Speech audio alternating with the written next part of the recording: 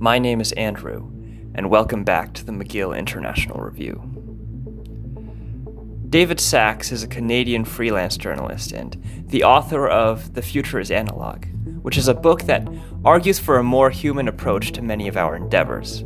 Now, what do I mean by that? Well, it means a lot of things. For example, the way that in-person learning was so much better than Zoom University, or the way that in-person work and office work is so much better than virtual work, stuff like that. So the episode was really interesting because it provided me an avenue to explore many of the different ways that advancements in technology encourage the increased prevalence of digitization, for example, but also some of its downsides and some of the times in which foregoing that might be beneficial for us all. So it was fun to talk about all of those topics, but it was also fun for me personally because I consider David Sacks to be a friend and mentor, someone that I know personally. And he has consistently helped me with my own challenges by constantly pushing me to opt into a more analog and less digitized way of life, to some success and some not success to my own shame. And I hope that that connection shows in this conversation, and I hope you enjoy the episode. All right, so David Sacks, thank you so much for taking the time to come onto the podcast. Andrew, it's my pleasure to be here. All right, so I'm going to begin with, there's a quote that you had on the Unmistakable Creative podcast that I'd like to quote because I thought it was really interesting. You said, there's a limit to what you can get out of life from a screen. And there's a limit to what you can get out of life by being in one place and having a limited version of the entire human experience. So would you mind elaborating on that? Yeah, right off the bat. In a limited period of time. Yes. I mean, people always ask me in the 30 podcast interviews I've done since this book came out 5 months ago or 4 months ago, what was the most surprising thing I learned? And I think the most surprising thing I learned in the research was that people, millions and millions of people around the world, including some incredibly smart people working in technology and education and government and, all sorts of different areas, creativity, thought that we could simply replace our entire lives and the world we live with our bodies in the world with interactions on a screen or through a device. And that would be fine. We would be content with that. And I think we all realized 3 years ago during the sort of early, intense, locky-downy days of the pandemic, that we crave and require so much more that is available through the vast content and platforms and technology that can be accessed through, phones and computers. That's what I mean in that is that, we can replicate, we can create, we can do so much through computers, online, through the internet, and now with the glorious magic of AI, but we still desire vastly more than that in every single aspect of our lives. Yeah. So would you mind going through some of the ways that the pandemic may have negatively affected the human connection? Because I know you have a very good sort of point made about some of the negative consequences of the loss of in-person learning during the pandemic. So why don't we start with that? Sure. I mean, you were in school and university during the early years of the pandemic. You did your started university online, right? Yep. It was not fun, but yeah, that's why wasn't it fun? Tell me about it, Andrew. The lack of in-person connection. And I think that for me, if I were to say my story, sure, there are negative effects of it, but I'm so glad that I wasn't for example, an elementary school student during the pandemic, and there are basic reading, writing, math skills that I would have lost the retention to have just because I didn't have a teacher there that would have been cognizant of my needs and concerns, where I guess for me, being a young adult during the pandemic, it sucks and it was terrible. But it was terrible in a way that like you, it's like you have a responsibility to deal with. Um, but I think that you could make the argument that we failed a much larger swath of people during the Well, pandemic. I think what it points out is that the experience was negative across the board, right? There was no age group, there was no country, there was no high end private school or university that you could look at somewhere in the world. And you're like, you know what? Harvard actually did great. Or the students at, the Sorbonne were good, or the kids in Estonia, where the education system is like the highest ranked in the world, or South Korea, like they were actually great online. No, it sucked for everyone. The consequences were negative in terms of the academic performance, as you're talking about, but also, most importantly, the social aspect, right? The social relational aspect, whether that's my child who was in kindergarten at the time, or one of my kids, and that sort of foundational experience of learning, which is very hands-on and physical and relational in that most recognizable sense of a teacher that will pick a kid up and hug them and trace their fingers over letters to teach them how to do that. But also in the sense of a university student first year. I mean, I went to McGill, the university that you're at, which is how I know you. I'm part of the mentorship program. The experience of not just my first year, but all 4 years of that university was partly academic. I took a bunch of classes. I skipped a bunch of classes. I learned some shit. More importantly, and the most valuable thing were the social aspects of that, right? And the social aspect was sure going out, partying, hanging out with friends, making dinners, living together with other young adults for the first time. Like that was great. But that was the learning. In the same way that my son in kindergarten and now in first grade, his learning, his education is as much about the friends he's making and how he's interacting with them and how they work together to learn the things that their teacher is teaching them as first grade math, first grade reading, first grade writing, first grade social studies, right? They were learning about Asia yesterday as a place, which he thinks is a big city, a really cool city.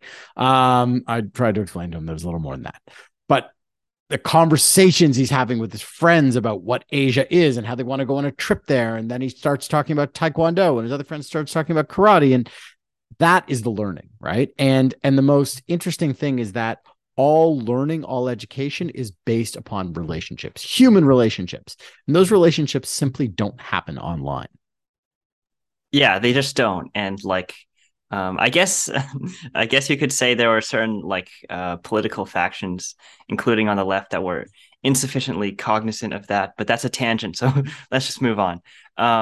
So could you walk me through some of the research that you did throughout the pandemic in terms of like the people that you interviewed and like the lives that you talked to, where like um did that change some of your opinions? For example, did it solidify any of your opinions on this?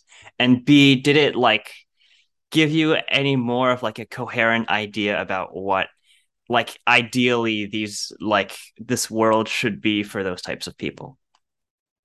Um, well, it's a pretty big sort of question about something that is not doesn't have a finite answer. And I think that's the thing. That's the cognitive trap we got into, is that we're so focused on data and so focused on solutions that could be delivered in one way or another, that when the pandemic rolled around, we thought, okay, we have the data, we have the solutions, we have the technology, let's do this. Now, does this work? We need to know, right? So the best example for this, the most obvious one, the one that's still up in the air and still being debated with huge consequences for everything is work, right? If you're working in a knowledge type role, i.e., role that your job is mostly on a computer, do you need to be in an office or do you not? Right. And every company and every government and every sort of organization is still wrestling with this 3 years later. Right. The work can get done online remotely, but should it be and why? And everybody, whether it's the company, whether it's the individual, whether it's a freelancer, whether it's a small firm, whether it's a huge multinational corporation or a government, is looking for that answer. What is it? What is it? What do people say? Right. And I think the thing is, people have different opinions, whether it's the experts I talk to the data I looked at are the individual experiences of people working or, managing people or who owned companies throughout this. That individual experience reflects the individual dynamic nature of the way that humans do something like work and collaborate together. And there's no one answer to that. And that's what makes all this sort of so much more difficult. But we want that answer. We want that sort of simple truth. Oh yeah, it's better in person or it's better online. And it just doesn't work that way. There's trade-offs and sacrifices that are made in each way. I think early on there was this notion that, yeah, this is great. No one's ever going back to the office. And now, a lot of workers are like, how do I never go back to the office? And most managers and owners of companies are like, how do we get these people back into an office? And, it's not black and white. Yeah, and as much as we might wish the world to be the case, but do you think you've sort of gathered some intel about like have you started to lean in any like definitive directions about like these aspects of life might be better online or these aspects of life might be better in person? I think aside from individual preference and my own life, which everybody has their own things that they prefer to, like shopping online or whatever, right? Like, there's individual preferences or music or certain types of socializing, let's say. I think it's very clear. Like there are certain tasks that are very transactional where the benefit of being there in person is not any greater, right? It doesn't make it better to do your taxes in person. Um or, go search for directions to somewhere in person or to go buy concert tickets, in person. Like I have to go buy concert tickets for my kids want to go see Ed Yeah, Sheeran. So like the now perfunctory like transactional stuff. so the perfunctory transactional stuff, right? So it's like this is ridiculous. Why would I have to go somewhere to buy concert tickets? And when I was in university in my first year at McGill, I stayed up all night, camped out on the sidewalk in a lawn chair to buy tickets to a concert for the Tragically Hip, a famous Canadian band. It was cold. I wasn't wearing the right jacket. I ended up getting sick, but I got the tickets. Anyway, I ended up getting mono because I was so sick and couldn't use the tickets. It's a whole other story. But it was ridiculous. I could have just gone online to Ticketmaster, click, click, click, paid the money, paid the fees and whatever. But I did that. But, two of the guys who I waited in that line with overnight in front of that record store or whatever it was back in 1999, they became friends of mine because we sat there all night and talked and we had nothing to do. We formed that bond. We still talk about it and remember it when we see each other every couple of years.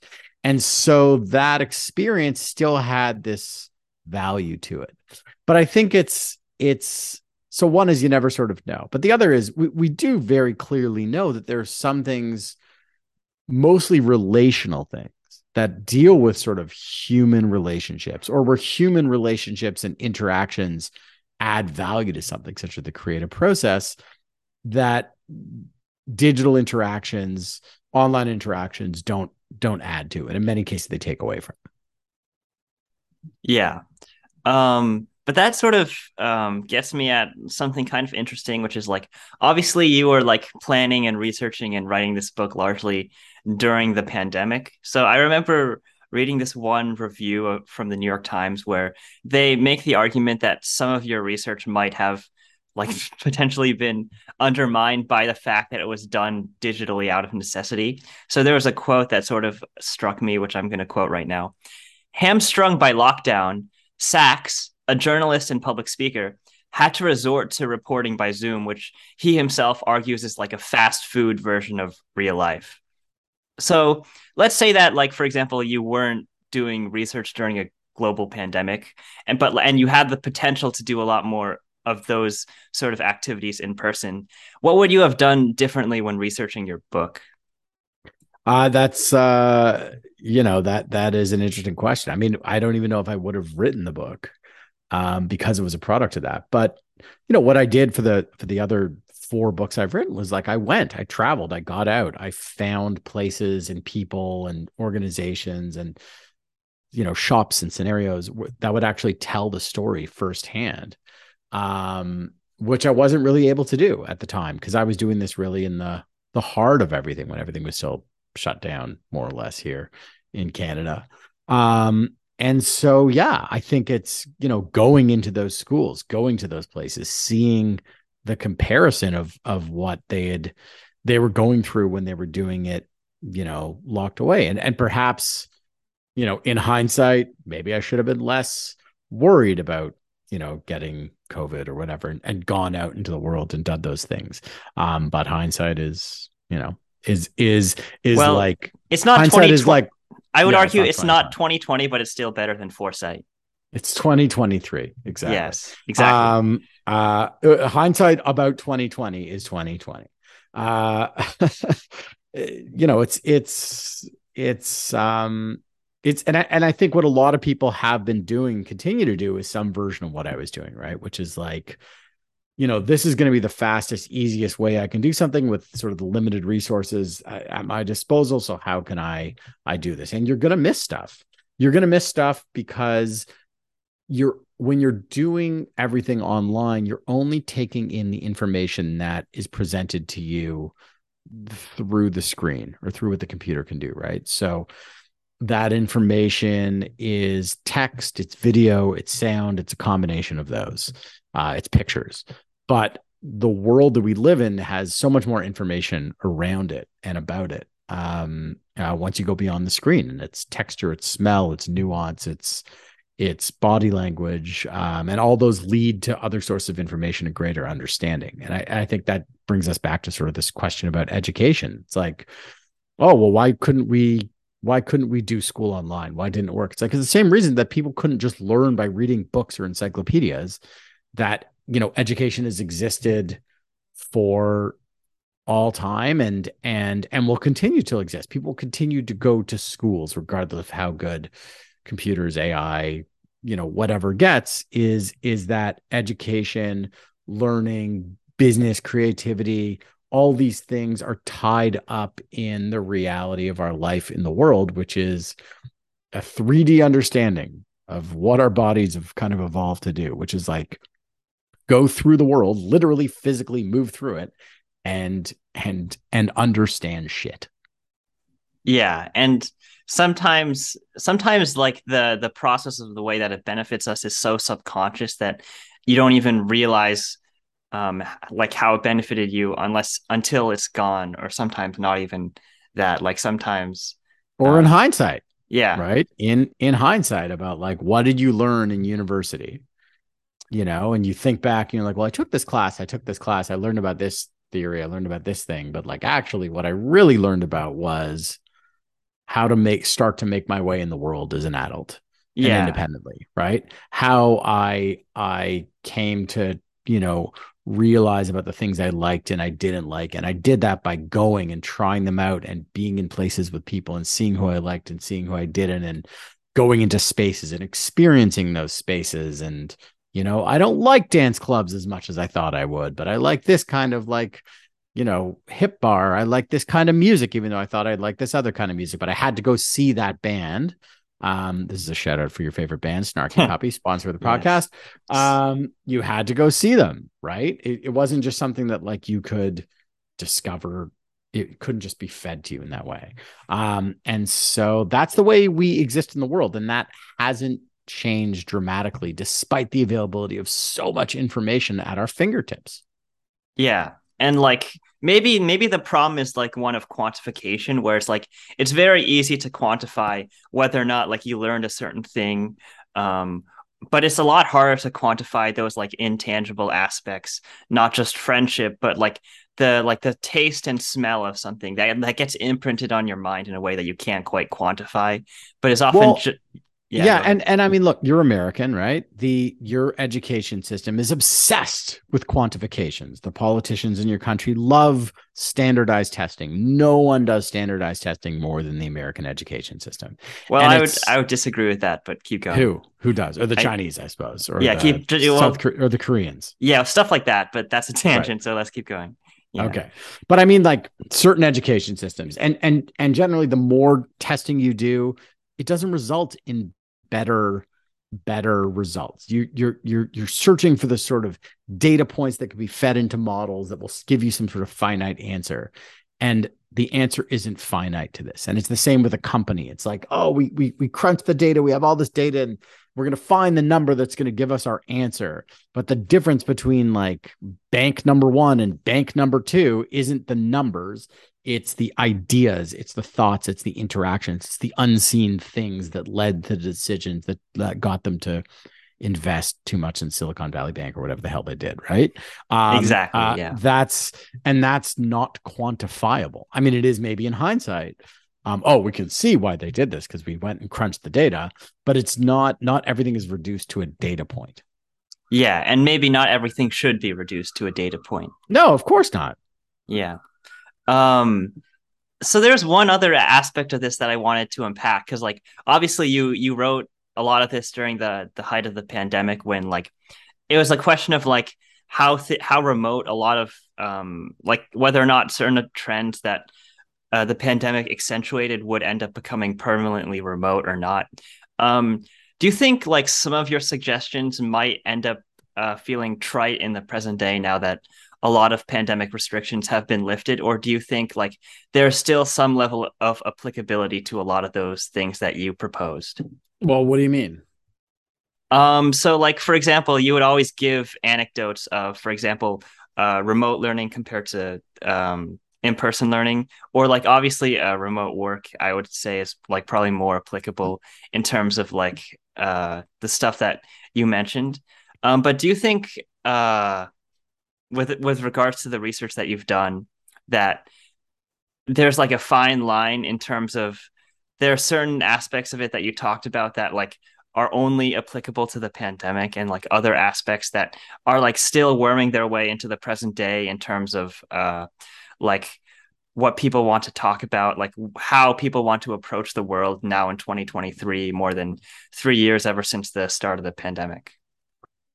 I think everything that happened during the pandemic in terms of things moving online were already technologies and trends that were unfolding, and that many, creating those technologies or advocating them for them were predicting would be the inevitable future. So, you know, theater, live performances, shifting almost entirely to streaming, commerce shifting to online away from brick and mortar stores. So many of our civic engagements, or even, you know, religious interactions would be better, more in tune for the future, more in tune to the taste of younger generations when they would be digital. This was stuff that people had been working on for, I mean, in many cases, decades. And so what the pandemic did was just provide us with this kind of fast forward A/B test of like, okay, here it is. Here you go. Here's your virtual church, right? Everybody can go to it because that's the only church that's open, unless it's like one of those, churches that decided to break rules or whatever, right? So like it fast tracked previously existing trends. It fast tracked previous existing trends. And in early, mid 2020, 3 years ago, you had all these people being like, see, this is it. There's no going back. There's no going back. And obviously, we knew when the thing would end, a lot of it would go back. But there was this question, well, is this a irrevocable change in this direction? And is that for the better? And what we saw, with really the singular exception, I think, of remote working, and that was, largely for economic reasons. But everything else is like retail stores largely back to where they were, right? Live theater. Like I have friends who are lining up to go see Hamilton, and like I can't buy concert tickets to Ed Sheeran, which my daughter wants for her birthday. And if I do, I have to pay like $500 a ticket, right? It's like sold out, including smaller concerts and other shows of things like your beloved snarky puppy. Yes. So yeah, some of the stuff is that I'm talking about at the time is telling stories about the reality that I was living at the time, which is, 2020, 2021, the peak of it all. That some people might read and be like, oh, whatever, we're through that. But listen to what people are talking about now. They're talking about AI. And what are they saying? They're speaking in the same hyperbolic, absolutist, technocentric terms, which is like all jobs are going to be, taken over by AI. There's everything is going to be changed. I mean, there's literally like, articles where people are like, this changes everything, Yeah. everything. It's like, oh, it rained this morning. Will it not rain? Will AI control the rain? I heard birds chirping. Will AI change the birds? Will, I still have to clean up my kid when they barf in their bed like they did last weekend? Is that still going to be a factor? Is that going to be changed? Will the bagel taste differently when AI is somehow involved in making bagels in a couple of years? I guess. I don't Well, know. I guess you could say it's similar to the way that like machines mass produce bagels in the present day. Yeah. Um, And you know what? You live in Montreal. How do they make bagels, Andrew? um, I don't know. What? What the hell is wrong with you? What have you been doing for the past 3 years? I don't. I haven't been looking at how bagels are made. Uh, Honestly, man, I see you are truly wasting your education at yeah. certain No. points. No. I'm wasting my education in another way too. In that, like, I remember we had a conversation last week. We like you were like in full analog mode, and you basically like told me to like go for a walk down like some like mountain or whatever, like not listening to a podcast at all, and I just proceeded to like not go for the walk. Just Um, sat in your room on the internet, stressing yourself out about the exam you had the next day. How did it feel? What happened? I think that that was a bad decision, and I should have went for the walk. Um, Oh, why didn't you? I don't remember. So Yeah. let me tell you how bagels are made in Montreal. Okay, Montreal bagels are renowned around the world as probably the best bagels, including New York and other bagel famous places. And that's because, unlike many other places, including New York, the bagels in Montreal are made by hand. They make dough, they make it in a mixer. So it's a machine, I guess, mechanical. But then they cut strips of that dough, and the bagel makers will roll a ring around their hand, give it a twist, dip it in sesame seeds, put it in a boiling sort of honey water, dip it in sesame seeds, and cook it in a wood fired oven. And those bagels taste incredible. It tastes nothing like any other bagel, certainly no bagel that a machine can make or attempts to make, right? And it's an antiquated, older, slower, I guess, more expensive process because it requires more labor, and yet it is undeniably better and tastier and memorable. So that one of the biggest tourist attractions in Montreal is St. Viateur Bakery or Fairmont Bagel. Okay, so Andrew, for the love of God, in the next couple days, get out of your house. You can listen to a podcast if you want, or listen to music and walk to one of those two bakeries and get some bagels, but watch how they make those bagels. All right. But that's now that I think about it, that actually thinks might provide a neat seg to my next point. In that, like you mentioned that like making bagels by hand, like it's a lot more worthwhile, despite the fact that it might cost more. But like that just raises the question of when it comes to a shift to a more analog future where we're doing a lot of these things by hand or in person or having a lot more of that human connection. Do you think it's important to acknowledge that a lot of the time that would be more expensive than the digital variant, since the digital variant is often the product of like advancements in technology that would otherwise make things cheaper? Of course, but when you look at the economy and you look at business, you look at how to make money in a world where the cost of production is often flattened by the availability of software and so on, what differentiates you? It's the value you can add. And so the value people are going to be able to add now, especially in an era when AI tools are ubiquitous and free and probably cost nothing. And, you can use whatever stable diffusion to make art, and I can make stable diffusion to make art. The differentiator increasingly is going to be the human analog physical things, right?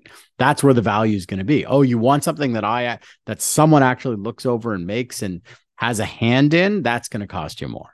because there's a value to that. Yeah, it's like a tangible value that is a lot harder to do with like similar processes that are sort of relying on code.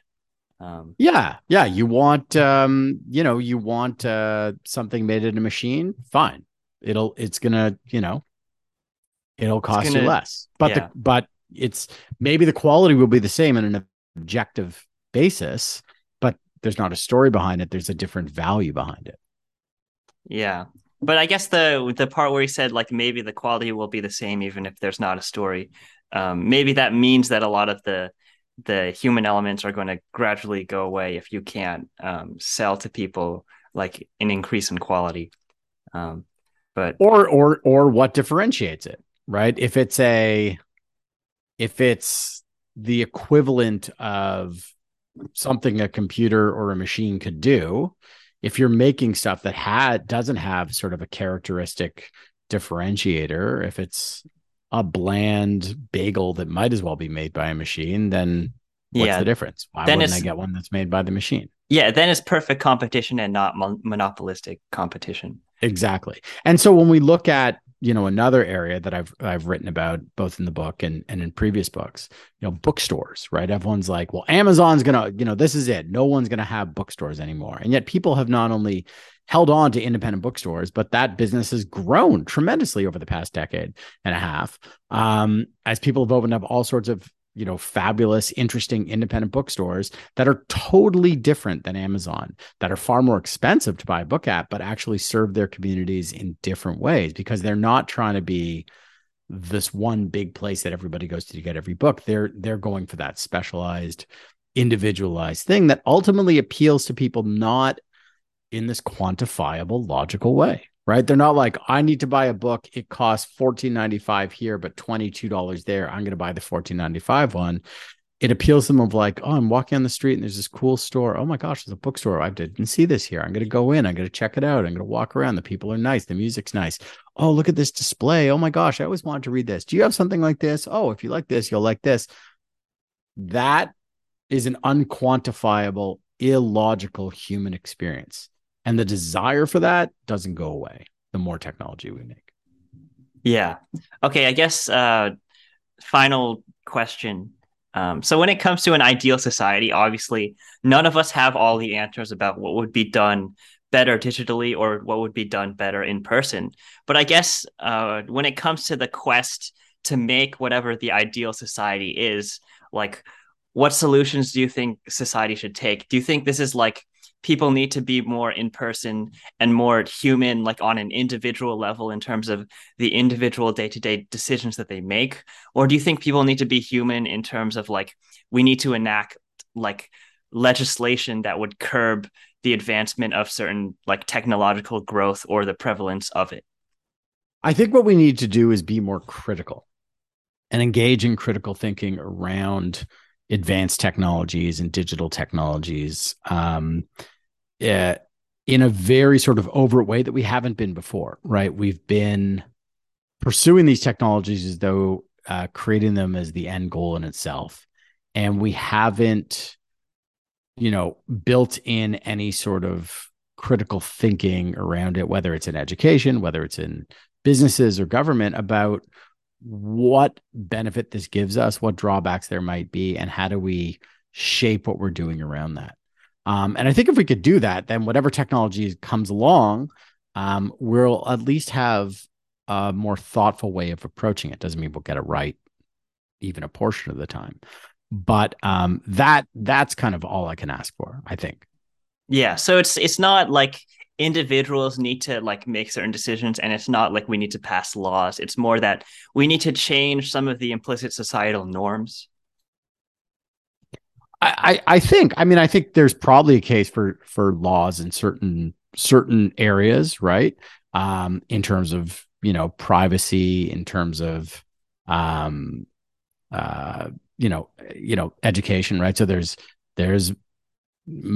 areas now that are banning phones and technology time in schools as a policy of that school, right? Or policy of a school board, because they see they look at the data and they see that, oh, the more we have these things in schools, the worse people are doing in the school. And it's bringing in all sorts of other things like bullying and violence and misinformation and so on. So like, actually, we need to guard this space or balance this out, right? And that again is that critical thinking. It's judging what's being done with the technology, it's judging its use, and looking at that and making decision based on that.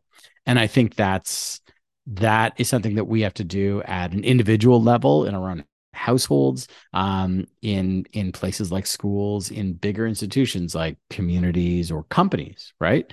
Just, for so long we've just said, oh, what's the new technology? Okay, that's the thing. We have to move to this. We got to be all in on this. We got to invest in this. We don't want to fall behind, versus stopping and taking a breath and saying, is this something we want?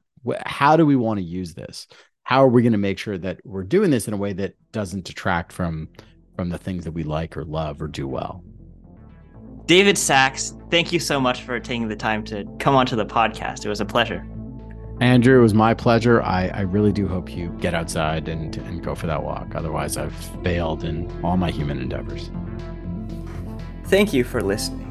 If you like the episode, make sure to follow us on Spotify, Podbean, or wherever you listen to your podcasts. Until next time, goodbye.